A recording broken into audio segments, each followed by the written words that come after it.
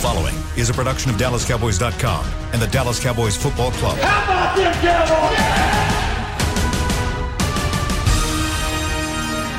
This is the Players Lounge, broadcasting live from Dallas Cowboys World Headquarters at the Star. Now your hosts, Barry Church, Danny McCray, and Newy Scruggs. Here we are back on the Players Lounge. It's been far too long. Technical difficulties. I will take the blame. My fault. That's why we are late today. So I'm going to jump on that grenade. Okay, I'm going to be a team player and be a quarterback and jump on that grenade and say it to me. So thank you for sticking in there. It's been far too long since Barry Church, Danny McCray, and I, Newy Scruggs, have had a chance to talk to you. Now, the Players Lounge is about these two fellows who played for the Dallas Cowboys, Danny McCray and Barry Church. So, Barry, it's good to have you back. I'm going to let you go ahead with your own personal State of the Union as we've got this show back in order.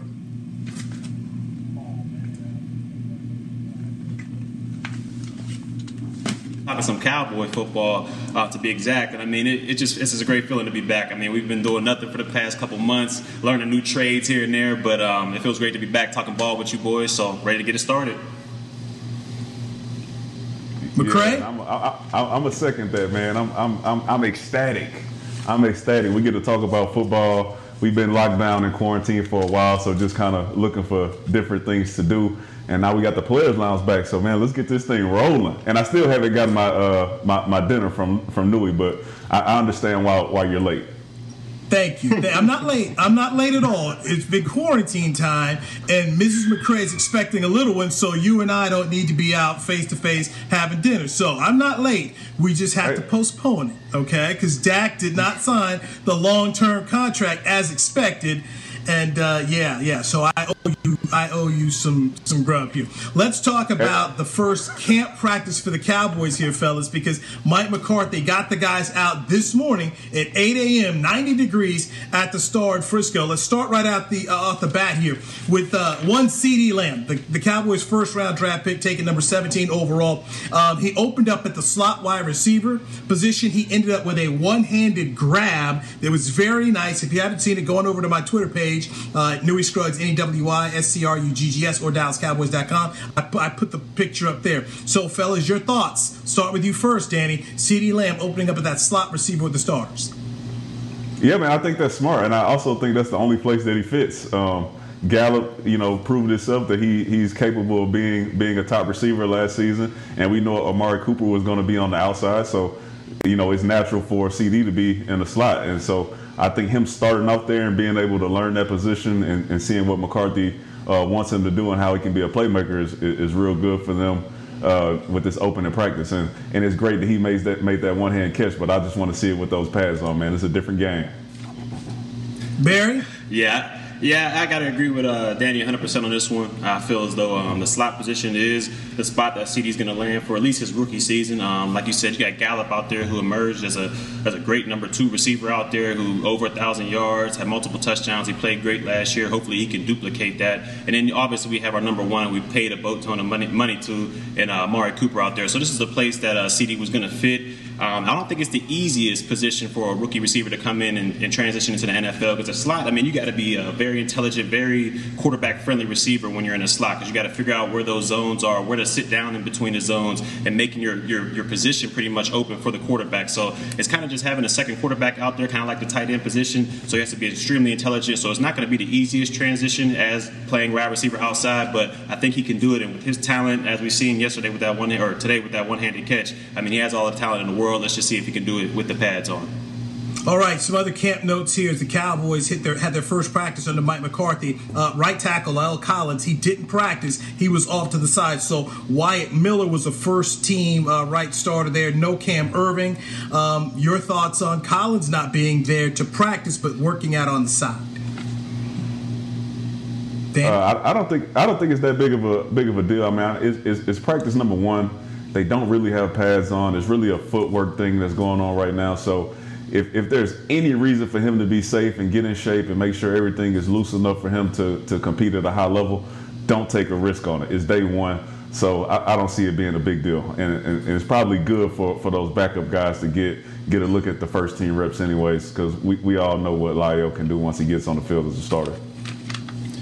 Yeah, I agree with you there once again. I mean, we all know Lyle he's a Pro Bowl caliber player. I think he should have made it last year, but he's a Pro Bowl caliber player, and it's day one. Like you said, there's no pads. They're kind of just installing. They're just getting in the flow, the rhythm of things. I mean, they just got back into camp. They're pretty much just filling each other out right now. So if there's any time for him to get a couple wind sprints in or get some extra conditioning in, since he's not practicing, this would be the best time to do it before they get into the whole nooks and crannies of the new offense putting in and how he wants to block and how different schemes need to be solved. I think this is an opportunity for him to get some extra cardio in and pretty much get it in early, so it's not a big deal later on as camp progresses. Let's stay with the offensive line. Mike McCarthy this week in the Cowboys State of the Union said that Connor Williams was slowly working his way back. But here it is, first practice, Connor Williams was out there with the first team at left guard, and then Joe Looney ended up being the starting center right there. So, Danny, what do we make of that right there? Here's the coach saying Connor Williams is going to be out. He had offseason knee surgery, and there he is right there ready to go. I'll tell you this, the pandemic and COVID has changed these things.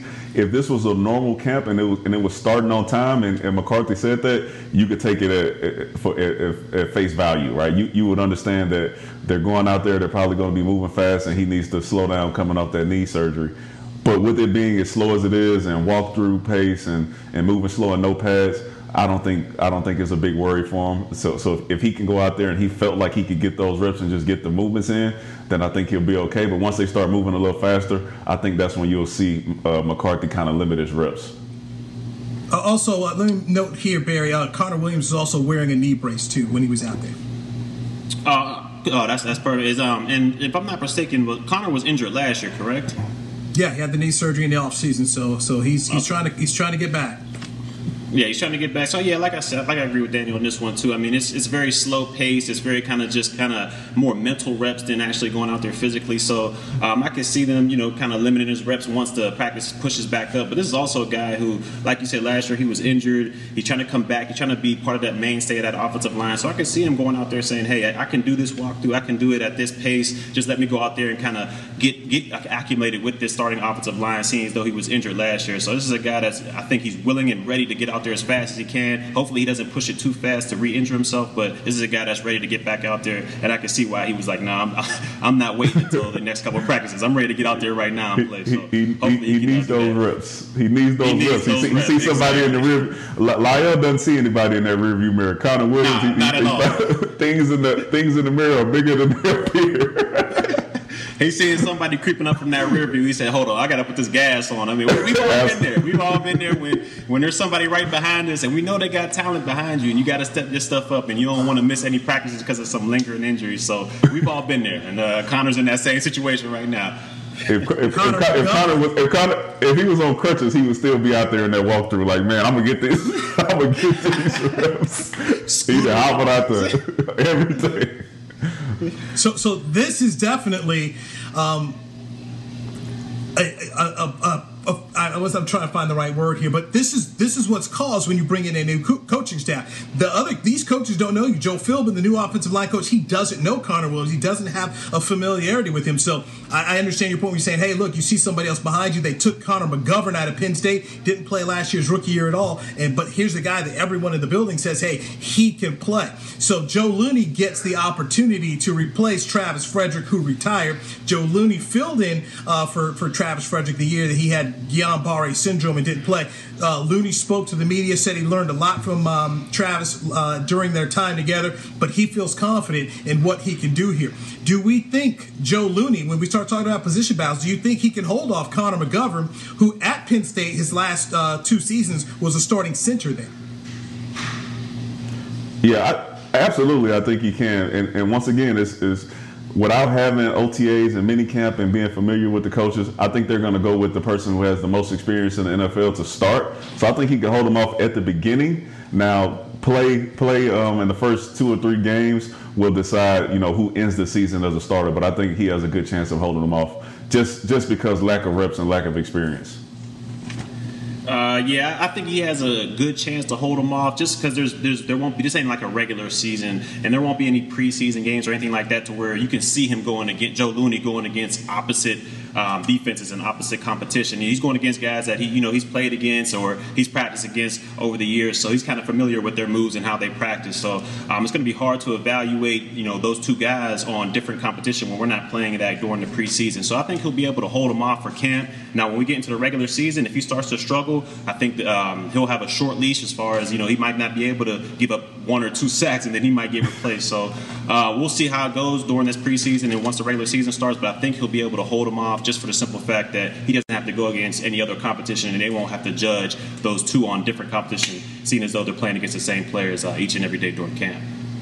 All right, fellas, let's keep it going here. The Cowboys had their first practice, so right here on the Players Lounge, we're going through some of the practice notes for you diehard Cowboys fans. The starting secondary, he pulled out at camp today. At right cornerback, it was Anthony Brown. Left cornerback, it was Cheeto Awuzie. Safeties, Clinton Dix, and then you had Xavier Woods, and then at the slot, your starter was Jordan Lewis. Now, throughout the practice, they kind of did a little flip-flop, going back and forth, rotating the secondary. So Trayvon Diggs, the second-round pick, I should say, from Alabama, got reps at right corner. Then you had Daryl Worley playing some left cornerback there. So those two guys, Diggs and Worley, were starting the team portion at the end of practice. So this is your specialty, fellas, here. Danny, you take it. Your thoughts right there on what they laid out there to start this thing. Cheeto playing cornerback. We talked about him possibly going to safety, but he gets the first run out here with Brown.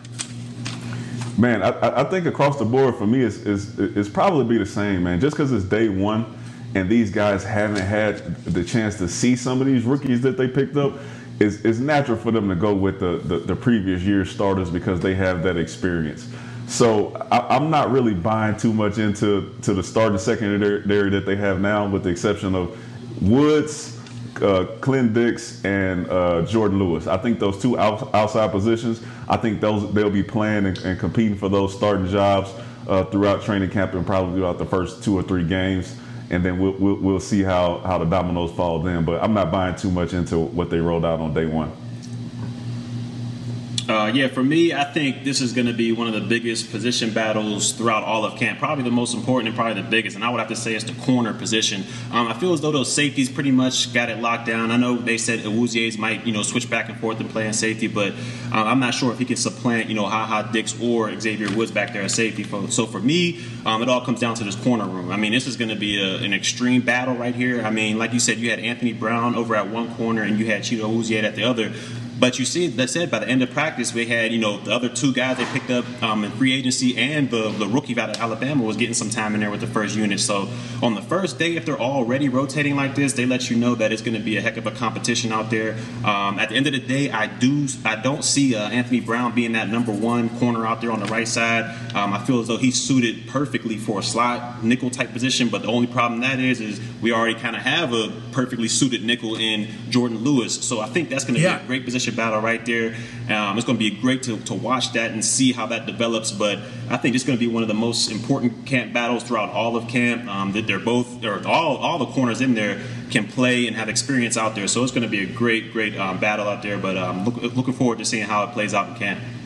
Let's stay with the safety position. Donovan Woods, the kid that in his second year out of Texas A&M, had a pick 6 of Dak Prescott as Dak was trying to find Blake Jarwin right there. So something we know the Cowboys defense has to improve upon is getting some turnovers. And here's Donovan Lewis going ahead, putting his name out there to let everybody know he is here to make this football team and possibly get some run as a safety.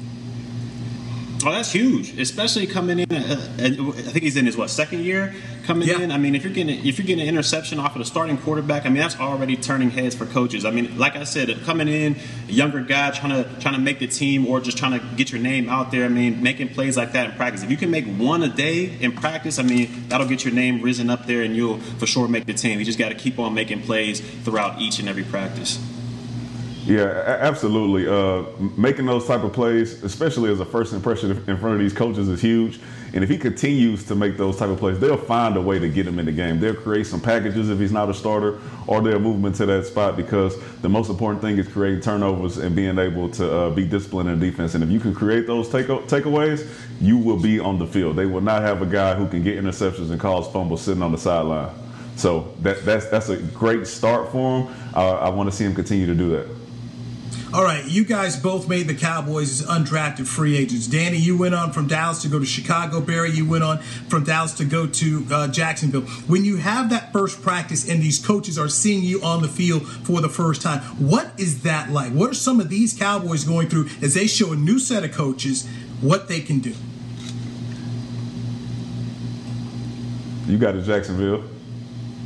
Oh, I'm sorry. I thought we were going with McCray, but you gotta, when you come into a new situation, whether it be an undrafted or you got a whole new coaching staff coming in, you first want to get acclimated. For me, it was getting acclimated with the special teams coach, because that's, for me, every time throughout my whole NFL experience, that's the coach that is kind of most connected to the players. I feel like every special teams coach is pretty much best friends with all the players out there, because they want them to be able to play on their teams. They want them to come and want to play on their teams, even the starters. So for me, going to a new team or being as an undrafted free agent, you make friends with the special teams coach, and then you go on from there. You make sure that you get all that special teams batted down before you worry about offense, defense, all that other stuff, because that's the quickest way to make the team. Now, if you're already established and you're like a free agent being paid to go somewhere else, then you have more of a leash, you have more of a leeway. The coaches are coming up to you to kind of be your best friend. So it's kind of opposite that way. But definitely, if you're a free agent or if you're a young guy trying to make the team, definitely go ahead and go straight to that special teams guy. I mean, he's your ticket. Yeah, Church, you're absolutely correct, and that's exactly what I did. But when I left Dallas, I went to Chicago, and Joe DeCamillis was a special teams coach there. So he was already familiar with me. He kind of wanted me to come and play there. But he did make it known that, I needed to make an impression in the DB room as well, just so I could solidify my place on the team. So I was trying my hardest to be seen as a hard worker and be known as a guy who studied and could pick up the defense fast enough, so if they needed me to go in the game, I would be able to go in there and compete at the highest level and make a few plays. So special teams won, like Church said, but if you're already established, you just want to kind of hold that standard that you already have for those coaches. You want to prove them right. Whatever they heard about you that was good, you want to prove that right, and whatever they heard bad, you want to get that out of their head. All right, this is the Players Lounge right here on DallasCowboys.com. Let's continue with the camp notes. As Mike McCarthy held his first practice at the Star in Frisco, they held it at 8 a.m. outside, 90 degrees already. This North Texas heat, it'll get to you. We touched on special teams. Let's continue there. So Cedric Wilson and CeeDee Lamb were taking punts. CeeDee Lamb had 54 punts that he returned at Oklahoma University. So I'm going to start with you on this one, McCray. What do you think that says, and do you think we can have anyone else in the mix when it comes to who will be the punt returner for the Cowboys? No, I think this position is his. As long as he gets out there and he's able to catch those punts and not make big mistakes, I think this spot is his for the taking. The difference between him and what we had with Dez back in 2010 when Dez was returning those punts is Dez was like set out to be our number one receiver. He wasn't a slot guy. CeeDee Lamb will be the number 3 receiver, so he will be looking for more opportunities to get the ball in his hands, and this is the perfect opportunity. So I think he'll be out there. This is his position. Any other guy who's competing will probably be out there for safe punts, just a fair catch. But you can see the big time plays and the big time opportunities given to CeeDee Lamb in the punt return game. Yeah, I think this is tailor-made for him. You are 100% correct when you said like the difference between Dez when he was returning. I think he had like 3 or 4 touchdowns returned during that rookie campaign, but the difference was he was our bona fide number 1. He was the guy that, we'd rather have him making big plays on offense than we'd rather him returning punts, but he just went out there and wanted to do it anyways, and he was spectacular at it. But CeeDee Lamb right here, he'll be that number 3 option, I think, at the slot, and that'll give him more opportunities to go back there and he won't be as fatigued to go back there and return punts.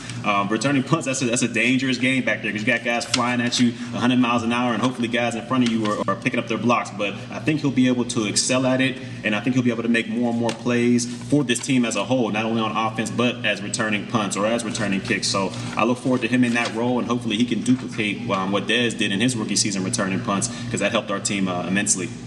Minus the injuries. Yes, minus the injuries. So as soon as Dez got hurt, they snatched him right off the field. Oh, that was quick. It's just one practice, but the media in attendance fawning and loving what they're seeing from CeeDee Lamb here. My question to you, and I'll start with you, Barry Church. Is there too much expectation already for CeeDee Lamb, for someone who will not have any preseason games to play and is going to be thrown out there right away to start their NFL career against the LA Rams? Yeah, I think for me personally, I think there's a lot of pressure, and I'm going to say a little bit too much pressure put on CeeDee Lamb, and a lot of it is kind of brought on by himself. I mean, him choosing to wear the 88, and that brought even more pressure because that's Michael Irvin, then you get or Drew Pearson, then you got the Michael Irvins, then you got the Dez Bryants, and now we're sitting with CeeDee Lamb with the 88, and he has to represent that jersey as well. Then you got going out, I'm hearing reports of we're going to have 3 1,000-yard receivers this season because our receiving core is so dangerous. And they had the potential to do that, but then you also got Blake Jarwin, who you just gave all that money to. You got Zeke in the backfield, who you gave all that money to. I just don't know if there's enough footballs around to do that, but that's adding even more pressure to go out there. I think he's putting a lot on himself, but if he's confident in himself to be able to get these things done, then more power to him. But for me, I feel like there's a lot of pressure he's putting on himself, and hopefully he can come through, because if he has, like I say, like under maybe 500 yards and only 5 tubs or something like that, for most, that rookie season is pretty impressive, but for him, it's not going to be that well just because of the pressure put on him. Expectations, huh? Let me tell you something. I don't think it's too much expectation because, Church, you played for the Cowboys. Newey, you've been reporting on the Cowboys. Every year is this expectation of Super Bowl. Or we hype it up and we're supposed to go out there and win, 1,000 yard this, 1,000 yard that, leading rusher in the backfield, and we're supposed to go out there and win the Super Bowl. It doesn't happen. We put expectations on ourselves as the Cowboys organization. CeeDee Lamb, to me, I think that for us to expect them to have 3 1,000-yard receivers and a high-profile tight end and Zeke, you're looking at guys we have to average probably 500 yards a game on offense, which is going to be super difficult if you want all these guys to get Zeke. You look at Zeke trying to get 1,500 yards rushing, put some respect on his name. You're looking at Amari Cooper, who has to get over 1,000 just to prove that he's worth $100 million. You got Gallup who's still fighting to prove that he can do it in his second year. It's a lot of stuff going on out there, man. So I think the expectation is high. I think we will see a drop off from someone. I'm not sure who it is, but I don't see us having 3 1,000-yard receivers, a 1,200-yard rusher, and a 700-yard tight end. I just don't think that's going to happen. I mean, it's the CeeDee effect. We got the CeeDee effect, man. We got now Dak's third in the MVP ballot coming up. I mean, it's the CeeDee effect. Hey, man, listen, it is what it is. Newey, if you disagree, we can make another bet. I'm trying to see where you standing at on this one.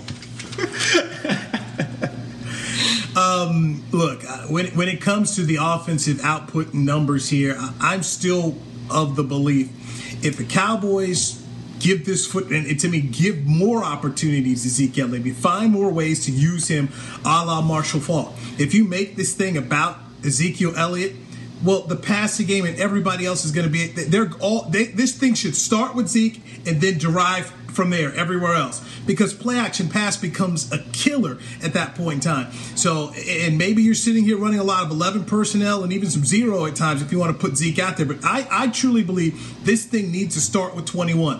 And if 21 is eating, then 4 can throw it to any and everybody, and they can really go next level. So to me, I feel like this has got to start with Ezekiel Elliott and trying to make sure he has 25 touches a game somehow. I agree with you 100% on that, Newey, as far as we got to get Zeke the ball in order for this offense to get rolling. But let me ask you a question. Do you feel as though with Mike McCarthy's coaching style, his philosophy, do you feel like that's possible for Zeke to be the engine that this offense needs? Mike McCarthy was asked this question when he got here, and I think I may have even asked it, because I know I asked him something about the running back, but basically he's never had a guy like Ezekiel Elliott. The closest he had up there was Ryan Grant in their Super Bowl season, and then Ryan Grant ended up getting hurt, and then he had Eddie Lacy. And look, with all due respect to those players, they're not Ezekiel Elliott. And to me, you just go back and think of how they used him at Ohio State. Everyone ate around him. And I just go back to even Tony Romo. What's the best season Tony Romo ever had for the Cowboys? It was when DeMarco Murray was the NFL Offensive Player of the Year. And if I'm Mike McCarthy, Ted, you go back and you think of this guy, use him like Marshall Faulk. And everything else, all these great schemes can just revolve around there. Because if you're throwing three guys out there, I mean, imagine if you got three receivers set, and you got Zeke going one-on-one, catching some passes out of the backfield against linebackers. How are they going to slow it? They're just not going to do it. And so when they have to start to try and get to the line and worry about the run and the pass, even Dak, it can sit up here with the run pass option and eat. I mean, it just really does, in my opinion, revolve around 21, and then he can make everyone else happy. And if this Cowboys offense scores 35 points a game like we believe they can, if they're scoring 30, 32, 35 points a game, next thing you know, you're able to just drop some serious bombs throwing to these wide receivers or finding Blake Jarwin down the seam for 15 or 20 yards. But to me, it starts with 21 eating and making everybody else, making the defensive coordinator figure out, how do we stop 21? Stop 21, then you can actually stop the Cowboys. That's my opinion. So do we have? I agree. Do we have 3 1,000-yard receivers this year? No, you shouldn't. I'm just asking. I just want to see where you stand on if you think it's possible for us to have Zeke Eaton opening up the middle of the field for Blake Jarwin, and then also having 3 1,000-yard receivers out there on the field. I mean, you watched LSU play this year. Shout out to them. It would have to look something similar to that for you to have 3 1,000-yard receivers and all those other players also racking up those yards. And we still only had 2 1,000-yard receivers, and we were scoring almost 50 a game. So it's just difficult. No. The offense will have to look like spectacular for those numbers to come to fruition. All right, Danny, if there's 3 1,000-yard receivers, that means Ezekiel Elliott got hurt. That's my opinion. I mean, that means Zeke had a knee injury or something happened. Okay, that's the only way I see 3,000-yard receivers, because that means you basically don't have a running game and you're behind in a whole lot of games here, which I don't think that's going to be the case here. I just believe if they go where they want to go, and also let's bring this up too. We haven't talked about it yet. We'll take a break and we'll come out here and talk defense. But if this offense is going to help the defense, they need to run the football and try and control the clock. As much as they're scoring points here, they need to try and control the clock here, because that's going to be the best friend of a defense when these guys can get out here fresh and tee off on a couple people. So that's my take on that. Let's get a break in here. Everson Griffen is now with the Dallas Cowboys. I wanted to make sure we waited to have a break and then dive all into that. We'll tell you when we can expect to see him at camp practice. And one statistic Cowboys fans need to be thinking about if they want this defense, okay, if they want this team to play on Super Sunday. I'm Newey Scruggs, got Danny McCray, Barry Church. This is the Players Lounge on DallasCowboys.com radio. Hey there, Cowboys fans. With Tide Cleaners at-home pickup and delivery, cleaning your clothes has never been more convenient. Simply sign up at your local store, set out your dirty clothes, and one of our Tide Cleaners professionals will come directly to your home for a totally contactless experience. Your clean garments will be returned promptly the next scheduled delivery day, so skip the errand and enjoy life, not laundry.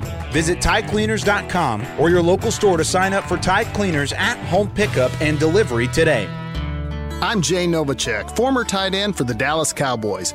Back in the day, I was the guy who always got the tough yards, and that's why I run with John Deere today. In fact, I have a John Deere 3025E tractor that can handle any yard work I need to do, even the tough yards way out back. So if you have 1 acre or 1,000, John Deere has the equipment that's just right for you. Visit a John Deere dealer today and run with us. We are the official tractor provider of your Dallas Cowboys.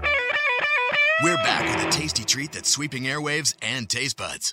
It's new Dr. Pepper and Cream Soda. Let's take a listen. Dr. Pepper and Cream Soda's here. A new combo that's music to my ears, okay. Let's play. Cream Soda and Dr. Pepper time. Pour it in a glass of ice. Ah, music to my ears and mouth. New Dr. Pepper and Cream Soda. delicious duet. Essilor is a proud sponsor of the Dallas Cowboys, helping fans see more and do more with our best vision solutions. Our lens technologies reveal a world more beautiful than you can imagine. For a limited time, get the Essilor Next Gen offer. When you buy the latest generation of Transitions lenses with select Essilor lenses, you can choose a second pair of clear lenses for free with qualifying frame purchases. Restrictions apply. Find a participating eye care professional by visiting EssilorUSA.com. Essilor. See more, do more. Back to the Players Lounge.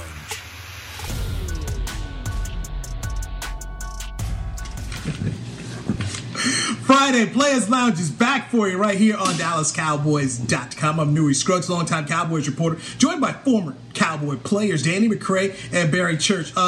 Before we go any further, McCray, Church, let everybody know where they can find you on social media. On Twitter, you can find me at DannyDMac44. On Instagram, it's Danny_McCray40. For me, it's the same on both Instagram and Twitter. It's Barry Church at Barry Church 42, and that's Instagram and Twitter. All right, find me on Twitter at Newey Scruggs. It's NEWYSCRUGGS. That's NEWYSCRUGGS, and it's Newey Scruggs Sports on Facebook. The Cowboys lost Robert Quinn in his 11.5 sacks in the offseason as he went to Chicago. There's a lot of talk about, hey, how do you feel it? So the Cowboys ended up bringing in Aldon Smith, but it's been a number of years since Aldon Smith played. And now the Cowboys have signed Everson Griffen to a 1-year deal, 4-time Pro Bowl player with the Minnesota Vikings, former USC Trojan teammate of one Tyron Smith. Barry, I'll start with you. Your thoughts on Everson Griffen coming to the Dallas Cowboys, being able to fill in on that right defensive end spot where Robert Quinn left? I think this is huge, and I think this is arguably probably the biggest signing of the offseason for the Dallas Cowboys. I feel like Everson Griffen, we needed somebody to replace that production that Robert Quinn gave us last year off of the edge, and I think we got a perfect specimen in that. I mean, this is Everson Griffen. He's a pro, been in the league 10 years. He's a Pro Bowl caliber player. Last year, coming off of the Pro Bowl, I mean, this guy, he's a true stud defensive end. I mean, he can play the run well, and he can create pass rush from his defensive position. You can put him on the inside, you can put him on the outside, and to me, most importantly, he has great leadership characteristics. I mean, he was a captain for that Minnesota team and that Minnesota defense, which was outstanding for the years that he was there. He was a captain. We have a young defense. We have a young defensive line. I feel like he's one of those guys that can go in there and kind of shape and mold this defense into what it can be and what it has the potential to be. So I feel like this is a huge pickup for this Dallas Cowboys team and the defense. He just brings great leadership. He'll bring great productivity on the field, and I think he's just an all-around Pro Bowl player, and I think it was a great pickup. McCray? Yeah, same here. I'm starting to see that we're kind of going the route of the New York Giants when they had JPP and Strahan. They had that incredible D-line, and they really just wreaked havoc and created turnovers, and it helped them get to the Super Bowl. And I think what the starting four that was out there today, you throw Everson Griffen in there, if he is the player that he was last year or any year, I think that we have a real chance of being a great D-line. With that being said, it all looks good on paper. It all looks good. We got a lot of talent on paper, as we always do, and I think the side of the ball that's going to be affected the most is the defense without having all those reps for the offseason. So I think it'll be interesting to see if we can translate the talent that we have on paper to sacks and big plays in the game. Let me dive back into some camp notes here. So starting defensive line looked like this for the Cowboys today. Tank and Aldon Smith at defensive ends. Then you had Gerald McCoy and Tyrone Crawford at defensive tackle. Dontari Poe, who was signed in the offseason, is on the PUP list, so he was not there. So your thoughts on that front four for the Cowboys? My thought. Oh, go ahead, McCray. Go ahead. Listen, I don't really have much. I think, like I said, I think it's great on paper. I think the one thing that we really need to focus on is none of this matters if we can't stop the run. All right, so all the pass rushes, all the sacks in the world, all is great. The most important thing to me is I want to see these guys stop the run. All our defensive coordinators would say, you have to earn the right to rush the passer. All right, so you got to make the plays on first and second down in order to be able to pin your ears back and go and try to get the quarterback. So we can get 6 guys who get 10 to 15 sacks a year all on the D line, but if we don't stop the run, they'll never be rushing the passer, and our offense will never be on the field. So it's great, but I want to make sure that we're focused and our defense can control the run so we can let these guys get out there and do what they're best at. Yeah, you're right. We definitely do got to stop the run, or we'll never see the potential in this offense or this defense. But as far as that starting lineup goes that you pointed out, you said you had Tank Lawrence, Aldon Smith, McCoy, and Crawford. I think that's a great lineup right there. I think that'll be more of a pass rushing situation or like a third down rush group, because, as the defensive line, they like to rotate in to get fresh bodies in there and fresh pass rush. So I see that lineup that you said is more of a third down situation, more of a pass rush situation, minus Aldon Smith. I think you put in Everson Griffin right there, and I think you have a great pass rush third down situation. When it comes to first and second down, we have so many pieces that we can just plug and play and rotate in there. I think we have a great defensive line, but for me it would be Tank on the outside, then maybe either Crawford or Everson Griffin, and then you would have on the inside you have Poe once he's able to go, and you would have McCoy, and I think that'll be great for stopping the run. I think you have those 2 big, huge defensive tackles on the inside, being able to generate rush, but also being able to take up space, take up rush lanes, and most importantly, take up those offensive linemen from getting up to the second level, from getting up to Jalen Smith and Leighton Vander Esch, letting them do what they do best, which is run from sideline to sideline and make plays. So if we can get that defensive line rolling, rotating in and just getting fresh bodies in there, I think this has possibilities to be a strength of this defense and of this team, and it can make everybody's job a lot easier, especially in the secondary. Stay with pass rushers here. Randy Gregory has not been reinstated. At what point in time do the Cowboys just kind of move on down the road? Last year, the year before, the year before that. I mean, what are we talking about here, man? They brought guys in, and I'm all for giving guys second chances, and the Cowboys are known for it. But I mean, it seems to me like they're making signings and they're moving on and they're focusing on the guys that they have in the room. And at this point, they haven't reinstated him. I see them on Twitter, going back and forth with some people and getting blocked by people who may be reinstating them. This is just some attention that is not needed with the Cowboys. Let's get this new regime in, focus on football, and whatever happens with Randy Gregory, we wish the best for him. But let's focus on the guys we have in the room. Now, fellas, I got lit up on Twitter when I said they needed to be done with the Randy Gregory experiment 2 years ago. I mean, people said, how dare you do that? He's got mental health and we need to take care of him. I mean, fans were mad at me when I said, move on for Randy Gregory. Yeah, it's gonna be Josh Gordon. My bad, Church. It's gonna be Josh Gordon. It's gonna be Josh Gordon, for the last 2 years, moving from team to team, and the Patriots depending on him, and then the Seahawks depending on him, and he just letting them down. I brought that up too. They didn't want to hear that. Like you said, at one point, I mean, you gotta let the man walk. I mean, I understand. Like I said, I've seen on Twitter as well. He's been going on there talking about how frustrated he is about the whole situation, but. In all realness, you just need to realize that you put yourself in this situation. I mean, this is like the 4th or 5th opportunity he's had, and he's failed these tests from substance abuses. And I think the fear is that without football, I mean, what's going to happen to him? No one really knows without football if he's going to go back into his old ways or kind of self-destruct. So I think that's the big fear, and I think that's why maybe the Cowboys kind of holding on to him. But at the end of the day, you kind of have to let the man grow up and be on his own. I mean, you can't baby him forever. And I mean, he's had chance after chance after chance, and he hasn't been able to come through and pretty much salvage his career. So I hope he does get reinstated, maybe one more chance. But the Cowboys, I think they've done enough for him on their own. They should bring Dez back before they bring Randy Gregory back.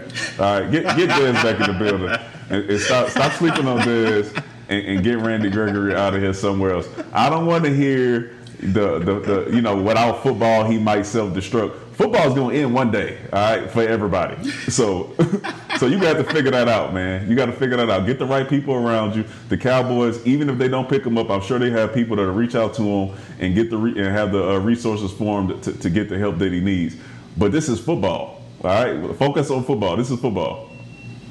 Well, that was something I pointed out to someone who I said, Randy Gregory does not have to be on the Dallas Cowboys for Jerry Jones and the Cowboys to help Randy Gregory. He doesn't have to be here. I mean, we all see what they've done with Josh Brent. Josh Brent is still a part of the Cowboys team, and they have him. So they can do whatever they want to if he's not playing football to help him from a personal standpoint. But I go back to that line that Bob Sugar talked about in the movie Jerry Maguire. It's not show friends, it's show business. And at this point in time, if the Cowboys are going to go where we think they can possibly go with this talent, which is the playoffs, how long does a train wait on someone like Randy Gregory, who's shown you that he has not been a person that you can rely upon, Danny?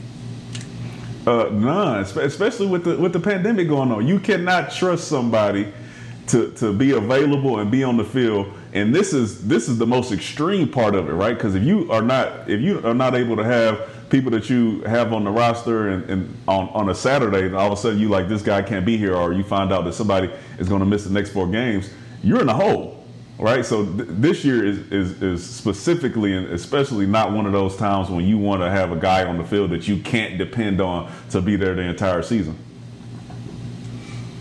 All right, we have not spoken the name of Mike Nolan, and we really do need to do that. To me, one of the most important pieces of the Cowboys in their hopes for 2020. He's the new defensive coordinator for the Cowboys. He used to be the head coach of the San Francisco 49ers, and Mike McCarthy was his offensive coordinator. So now the roles are switched where McCarthy's head coach, and you've got Nolan in here as a coordinator. I believe that Mike Nolan can help make a difference for these guys right out of the gate by just changing up the scheme and being a little less predictable. What are you all expecting to see from Mike Nolan his first year as a coordinator? Barry, I'll start with you.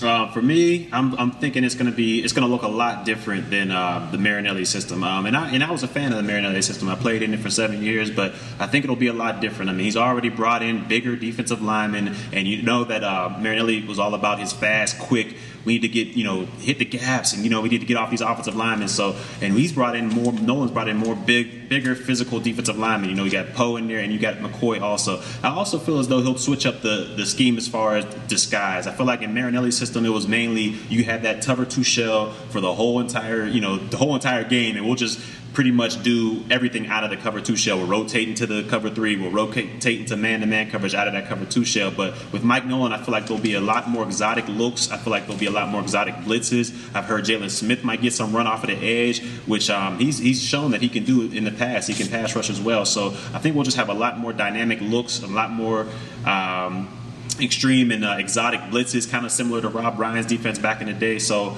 I think it's going to be a good look for this defense and a new fresh start and something that they need.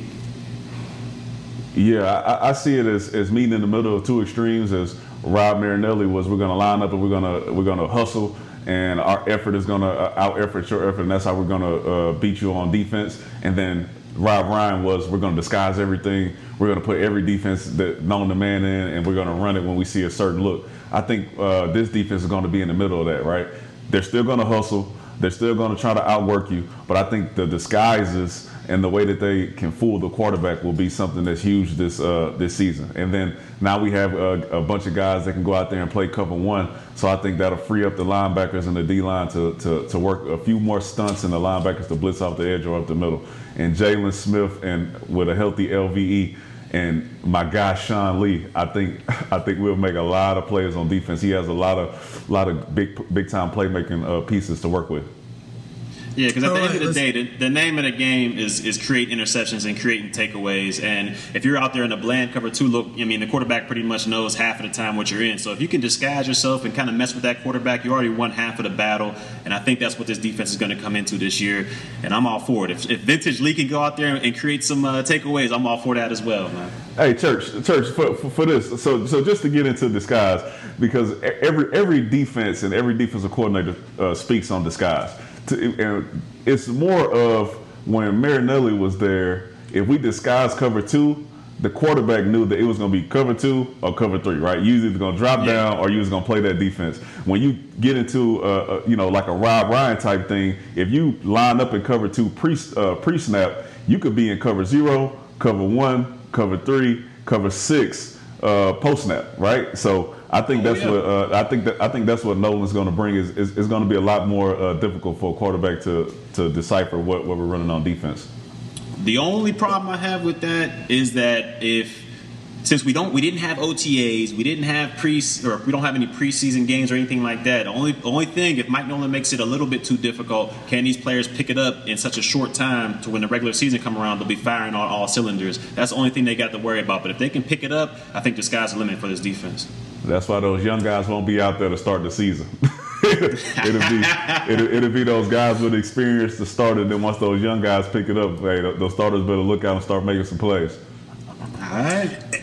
And the interesting test for this Cowboy defense out of the gate is Sean McVay and the Los Angeles Rams. And we know Sean McVay likes to throw it around. They don't have Brandon Cooks there anymore, but they still have Cooper Kupp. You've got Robert Woods. So it's going to be interesting. And remember, the Cowboys took on the Rams late in the season last year, and they handled them pretty well. So I'll be interested because this is a great test for the defense right out of the gate because Sean McVay's basically going to have all summer long to get ready for this Cowboys defense.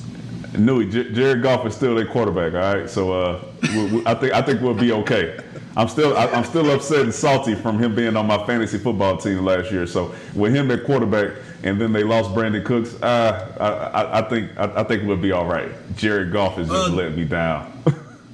Needless to say, you didn't win a championship if you were rolling out there with Jared Goff. I, on the other hand, had Dak Prescott and Drew Brees as my quarterbacks and walked away with the championship. So if you need help trying to figure out who to take this year, you call me, baby. Call a winner, because I got you right now.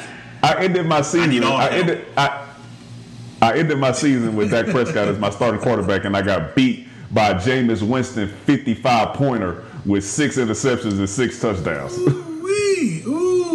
All right, we've got to squeeze another break in here. I've got a fantastic stat that I think the Cowboys defense, if they can hit this, then they're going to have an opportunity to possibly go where they want to go. You're listening to the Players Lounge. You're watching the Players Lounge also on DallasCowboys.com. Hey there, Cowboys fans. With Tide Cleaners at-home pickup and delivery, cleaning your clothes has never been more convenient. Simply sign up at your local store, set out your dirty clothes, and one of our Tide Cleaners professionals will come directly to your home for a totally contactless experience. Your clean garments will be returned promptly the next scheduled delivery day, so skip the errand and enjoy life, not laundry. Visit TideCleaners.com or your local store to sign up for Tide Cleaners at-home pickup and delivery today.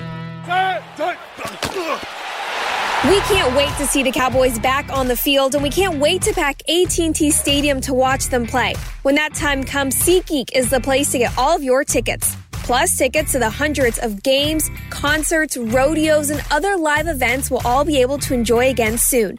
Every SeatGeek purchase is protected by a buyer guarantee, which means you'll get your money back if your event is canceled. Guaranteed. SeatGeek. Let's go.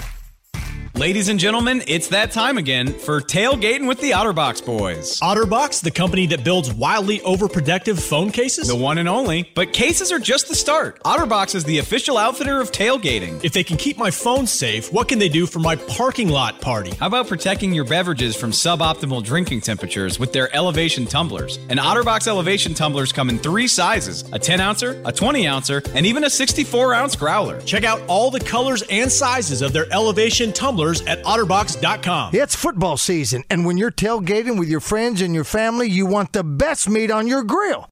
Petit Meats makes the best hot dogs, the Petit Griller, or the all-beef Franks will score. To complete that tailgate meal, Petit Meats has hickory smoked sausage, hot links, Polish sausage, and the best hickory smoked bacon and ham around. Available at your local retailer. And a proud sponsor of the Dallas Cowboys. It's Petit Meats. Taste the difference. Back to the Players Lounge.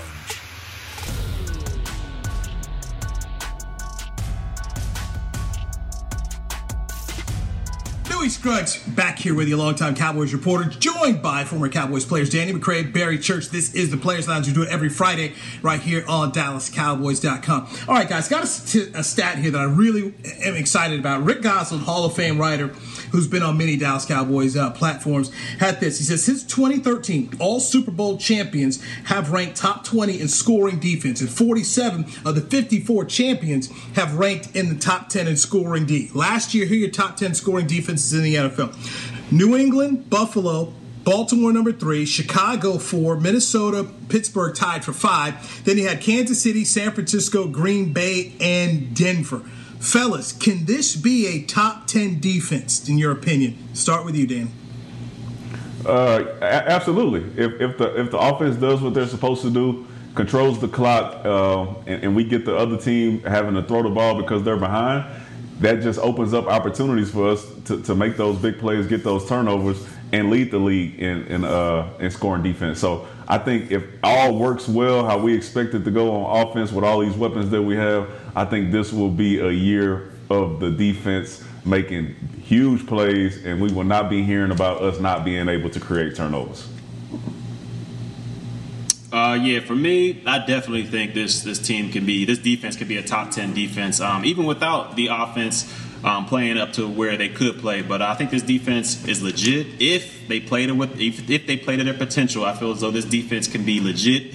They have plenty of depth at each level, linebacker, defensive line, and in the secondary. The only thing that might block them is they haven't had that experience of playing all together. At the same time, you got a couple new pickups on the defensive line. You got a couple new guys in the secondary. So I think once they gel as a unit and pick up this scheme as a unit, I think the sky's the limit. I think they have great pass rush and great interior play on the defensive line. They got young linebackers that can run from sideline to sideline and can pretty much run with anybody, and a veteran in Sean Lee that can pretty much teach them how to go about their weekly assignments and everything like that in film watching. And then in the secondary, you're just loaded with young talent and guys who've played and experienced ball, and they're still young. So I feel as though this defense, the sky can be the limit. They just got to play up to their potential and hopefully get after that quarterback, because if they can, I think they can be even a top 5 defense.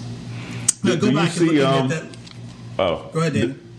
Well, so how do you feel with LVE and Sean Lee as far as health-wise? Yeah, that's the only drawback, I think. LVE, that neck, like I said before, that's nothing to play with. I mean, we've had teammates in the past, Devontae Holloman, who had a similar neck injury, and he was done for the remainder of his career. So that's something you cannot play around with. But if he's able to stay healthy throughout the entire year, I think he'll revert back to his rookie season as far as how he was all over the field making tackles and making big plays. And as far as if he goes down, I think Sean Lee played the perfect role last year. He wasn't asked to be a starter. He wasn't asked to play 60 snaps a game until those guys got injured. But if they can stay healthy and limit Sean Lee's role, I think that'll be great for their health, and that'll be great for this defense. Danny, you talked about a point that when you you're going to need backups to be able to play. You guys were there last time. There was a lot. Guys are going to get soft. You're going to see guys, because they haven't the regular work of the offseason, they're going to get hurt. So you're and you're the other linebacker, you're going to have an opportunity to play based on Sean Lee's history, and also because what we saw last year with Leighton Vander Esch is he battled injury. So if you're a backup linebacker on this football team, be ready to play, be ready to know all the positions on the football field. Yeah, absolutely, and this is more extreme than the lockout, mainly because there will probably be no real contact with another team until the first game. Like when you're going against guys in practice with pads on, it's still practice. These are guys on your team. You go hard, but the intensity is picked up when you're playing against a different opponent, and they won't see that until the first game. So this is going to be a very interesting season of trying to keep guys healthy and keep guys on the practice squad that can step up and play when you have those injuries. So I think it's going to be huge. It'll be something to see, something to watch.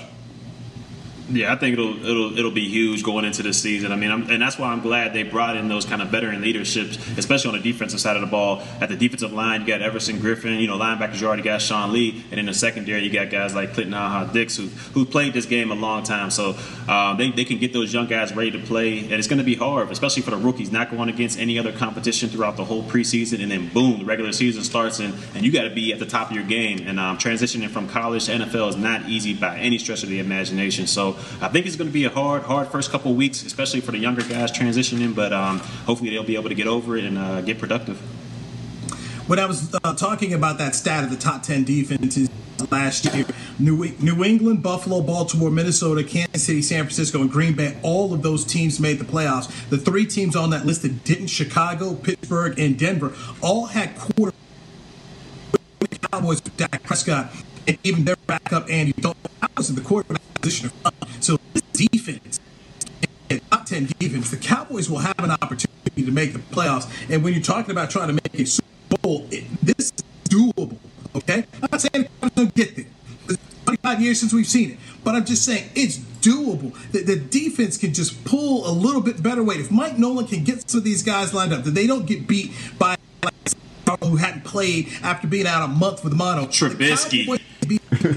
That third. Okay, fellas, I was there that Thursday night in Chicago, and so normally during the game, I'm writing down every play. It got to the third quarter, and this dude scored another touchdown. I stopped writing. I was like, I'm not taking any more notes. This thing is done. I mean, this thing's just done. I mean, when Mitchell Trubisky is out here balling on you, looking like a Pro Bowl, like, this is a wrap. That, Marinelli needed to go, your boy JG needed to go. It's like, this is just bad. It's bad.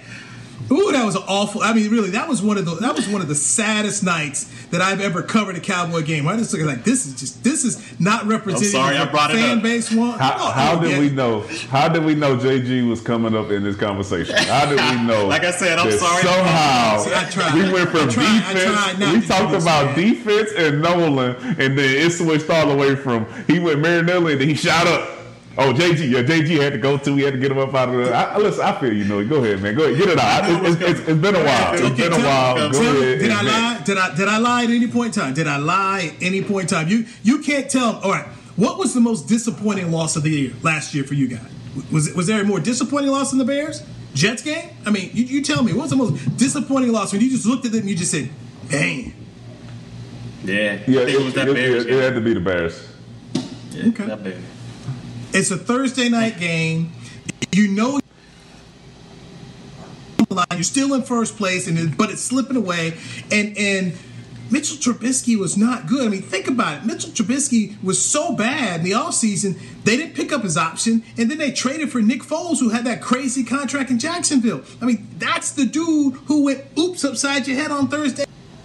But I'm sorry that I brought it up. I'm sorry that I brought it up and that the head didn't have ready to play. We back on this. Wasn't ready to play. Listen, they was ready to play. They got beat. They got beat. That's what happened. It happens in football. You get beat. They got off the bus and they thought they was gonna win. They was ready. And then once they got on the field and they got hit, they wasn't ready no more, man. It's all right. Shout out to Jay-Z out there in New York. We'll see how that goes. Okay, speaking of Jay-Z, you guys already opened up that door. Keep walking through it. Dak Prescott compared Mike McCarthy to Jason Garrett and talked about communication. So what do you make of that?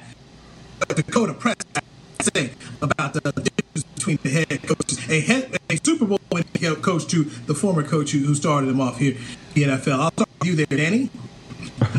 I'm gonna say this. They probably met twice so far, and they've been doing Zoom meetings throughout the whole summer. So I'm taking that with a grain of salt. They haven't even been around each other or played in a game or been able to really do anything for him to say the communication is that great. They haven't had to communicate except on Zoom.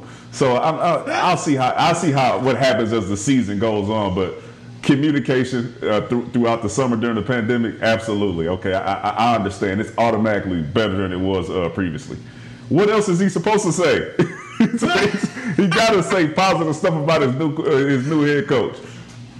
Oh man! Hey, if I'm gonna play devil's advocate here, and I'm gonna read between the lines, so to speak. I'm saying he said this, man. He's saying, it's finally nice, and I'm not saying it's true or not, but I'm just saying what I think he's saying is that he's saying it's finally nice to have all position groups on the same page. I mean, we're not, offensive lineman doesn't think we're blocking it this way, and the running backs are thinking we're going with it this way. And I just think he's kind of saying that, like, in the past it just wasn't communicated as well throughout position groups. That's all I'm thinking. Maybe I'm out of pocket, but that's all I'm thinking. That could be accurate, right? It wasn't a cohesive unit. But what we don't know is if it's a cohesive unit now. They haven't had to do anything. They haven't been in a situation to where the personnel came in wrong, or or they had to stop the clock, or they was in a 2-minute situation and all the communication had to be on point for them to go down there and get a field goal or a touchdown. They haven't had to do any of that in practice or in the game. This is something that we will learn as they get into those things, and I I hope, please, I hope that they're able to get this stuff correct so we can be a better team than we have been in the past. So I'm hoping for McCarthy, but I'm just saying we haven't been able to prove it yet. I see you smiling over there, Newey. Go ahead, man. Go ahead. I'm just saying that if the defense, just listen to what you guys, just former players and experts say. So if the defense improve and they can get turnovers and they're not predictable. If, according to what Dak Prescott says, there's some more communication going on here. A team that went 8-8 last year should be able to find 2 to 3 more. Vegas has it at 11 games this year. So, gentlemen, should we raise the expectation based on what we think the Cowboys can do with this new regime? Newey, come on, Newey. We talk about communication. You watched the same games I did, and them going out there and losing to Chicago and losing to New York, I didn't see nothing wrong with communication. They did not play well. All right, when they was dropping passes, what the ball communicated with your hands and you dropped it. What are we talking about? They didn't play. They didn't play well enough. I didn't see like some of the stuff. Right, special teams was crazy, and they had communication problems on that end, and we see that they made a change from that, but that didn't lose them the playoffs. They didn't play well enough, and communication played a key in it, but the play wasn't up to par for them to be able to say we making a Super Bowl run. Yeah, I'm gonna hold off my reservations until at least the first game. I gotta see how they play together as a team or something. Maybe they'll have some type of scrimmage on TV or something. I gotta see something before I get my reservations. But I think they might make it. I got them going 9 wins. I got them at 9 wins, so we'll see. All right, so let me spin it back this way. Okay, you've got some players, key players, in my opinion, who I think will be better. For instance, Michael Gallup in year 3. Michael Gallup's numbers compared very favorably with Amari Cooper's last year. And the offense, while some terminology will change, they're kind of saying it should still be in the same way. You've got Ezekiel Elliott. I mean, here's another guy here who talked about in the offseason, not getting enough respect here. If we have some players, the Cowboys have some players step up a little bit and in my opinion, go better by Mike McCarthy, I don't think it's unreasonable at all to say that this should be a 10-win team. Now, the one thing that I will say could be a detriment. There's 2 things. One, not having enough time in the offseason to work with a new coaching staff. And then 2, we don't know what will happen with COVID and health. I mean, that's kind of out of your control. But I think it's crazy to sit up here and say that this is a 10-win type of talent team that they have here, because we know Washington is going to have some bumps this year, and the Giants. We're not expecting this thing is supposed to be between the Cowboys and Philadelphia. We know every year somebody could change it a little bit, but I'm thinking that the Cowboys 10 wins is not crazy. I'm not being a homer when I say that. When you base on the kind of talent that they have here, this is so familiar. Newey, in the last 5-6 years, when have you went into the season and said, with the talent, we shouldn't win 10 games? Hey man, but we know what but I'm just asking. I'm saying with the talent, when you went into a season, how many times in the last however many so years have you said, you know what, with this talent, we should win less than 10 games? All right, and I've always put up the number 2. The last head coach was good for 2 losses a year that he shouldn't have. Too many times the Cowboys under Jason Garrett would win games because they could out-talent you. But if it was your talent against their talent and then coaching got involved, a lot of times the Cowboys took that L. Or the other team. But we talk about talent. Cowboys. But we talk about talent. Guess what? But guess what? Now you got a Super Bowl winning coach there. Oh Lord! Now you got a defensive coordinator. He's been out of the league. I don't care. I know you don't. You hear Dak Prescott already saying that the communication is better. I'm just trying to tell you, man. My man been on Zoom calls for 5 months, Louis. He's been on Zoom calls. He got good Wi-Fi. He got good Wi-Fi. That's what he means by good communication. Danny, are we going to have to put a bet on this? Absolutely. You already 0-2, Newey. You already 0-2. Listen, my method has been working. All right, yours has not. So I'm gonna stick with what I've been doing. All right, I'm gonna stick with what I've been doing. I got 2 free meals on this one. You ain't gonna get them meals till 2024, man. I might have to just do an Uber Eats and send it your way. Just send it to me, man. But I feel this confident in Mike McCarthy, and I'll put something down on it. I'll put something down. I feel that confident. Okay, I do. That there's just that they'll be able. I mean, look, they haven't been that far away. Now I'm not sitting, and you know, man, I'm not the homer kind of guy. I like to keep it real. But at the same time, when your coach is going to get you beat twice a year because things are not going correct, the New England game, the Jet game, Chicago, that embarrassment against the Buffalo Bills, I think you got a guy here who can go ahead and help them get better.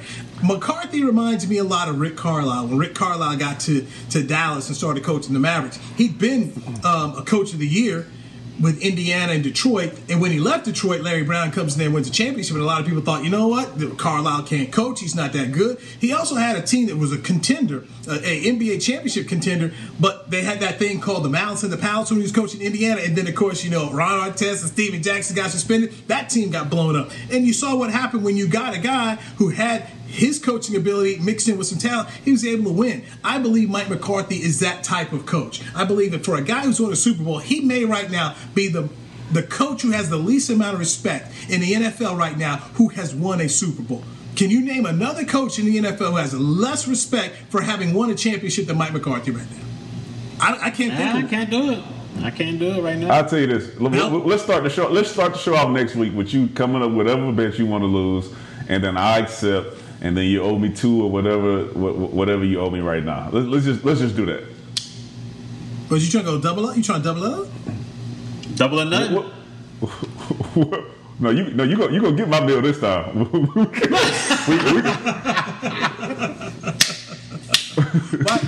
By the way, remind me, what do I owe you? What was me? I picked the place. Okay, but I picked the place, right? Yes, but it has you know, it can't be McDonald's. You know what I'm saying? No, it can't be. No, none of that. No Olive Garden, no McDonald's. It got to be something worthwhile. All right. No, and the price and my meal my entree has to be over $25. Okay, I'm going to take you to a place that Lyle Collins absolutely loves, okay? And he's a fellow LSU guy. So if it's good enough for Lyle Collins, I believe it'll be good enough for you, Danny. All right. Listen, me and LC don't eat the same stuff. We don't have the same taste. Hey, that restaurant going to be open in 2024? Y'all boys talking about eating. Let me look at Yelp first. Send me what it is. Let me look at Yelp. I'll decide, right? Because I won the bet. So let me decide. It's going to be 2 sisters. It's a family. Okay, all right. I'll do that. I like that. I'll do that. Okay. 9th Ward in New Orleans, and here's what they did, Danny. They redid the bread they made. So the bread the po' boy bread they have here, Danny, is the legit. I mean, you know, it's all about the good bread. It's legitimate. So Collins goes there. He loves it. Who's the old running back who was from New Orleans? Dunbar. You guys played? Yes. So Dunbar used to take a bunch of Cowboys. That's how I first heard about it, by the way. So I will take you there. It'll meet all your requirements of the taste, the pricing. Everything will be good. And if it gets to a point in time where we really can't get this thing done, I'll meet you someplace. I'll get it to go. We can social distance out in the park someplace or wherever you want, and we can eat the meal. But I will take care of it, okay? That's cool. I will take care of that. I'll take that. Okay, I will take care of that. So I will gladly pay that back. But yes, my choice. It'll be much better than that last place we went to. And you'll say, Newey, you were right. You'll say, Newey, you were right, and that's good. That's why we do this podcast. But I will come up with a bet where I get Coach Mike McCarthy's back, and you'll just sit around here at the end of it and have to pay me back, and I'll be very happy because I believe that Mike McCarthy will be able to make this a better football team. I believe that this is a man who, while he tries to downplay it, feels like he has something to prove. And I'm telling you, for a man who's won a championship, tell me, I mean, who else out there has won a Super Bowl that has, I mean, all of them get more respect than him? Belichick, obviously. Did he give you some money before this podcast? Something had to happen. No, nothing happened. He can't even end the show. He just McCarthy. I got you, man. I feel you. I like him. That's his boy. That's his boy. Hey, you know what? You all go sit down here and say something. Boy, we didn't know, and that's okay. That's okay, because you know what? Mad fans were the same way. Mad fans, when they got Rick Carlisle, were like, man, this is just another Avery Johnson. In fact, they were calling him Ivory Johnson. Like, he's just the same old guy. Ended up winning a championship. Everybody was quiet. I remember everybody said, fire Ron Washington. I was like, leave Ron Washington alone. You know what? Led Rangers to 2 World Series, winningest manager ever. I'm telling you, I'm going down that same road, okay? I'm putting chips in. Chips in on Mike McCarthy, okay? Put the chips in, man. Chips with the dip. We'll see. Exactly. Trust me. All right, producer extraordinaire Chris Beam. I appreciate you getting us on. I know it's always an adventure when you deal with us, especially me. McCray, Church. This was fun. It was good to talk to you guys one more time. And we'll ride it again next week, Friday. And I'll come up with that Mike McCarthy bet, Danny McCray, since you don't want to believe in the coach the way I believe in the coach. But we'll come up with something here for the Players Lounge, all right? Sounds good. We shall see. Sounds good to me. All right, Cowboy Nation, we appreciate you checking us out. This is the Players Lounge. It's Danny McCray, it's Barry Church, and I am Dewey Scruggs. This has been a production of DallasCowboys.com and the Dallas Cowboys Football Club. How about this, Cowboys?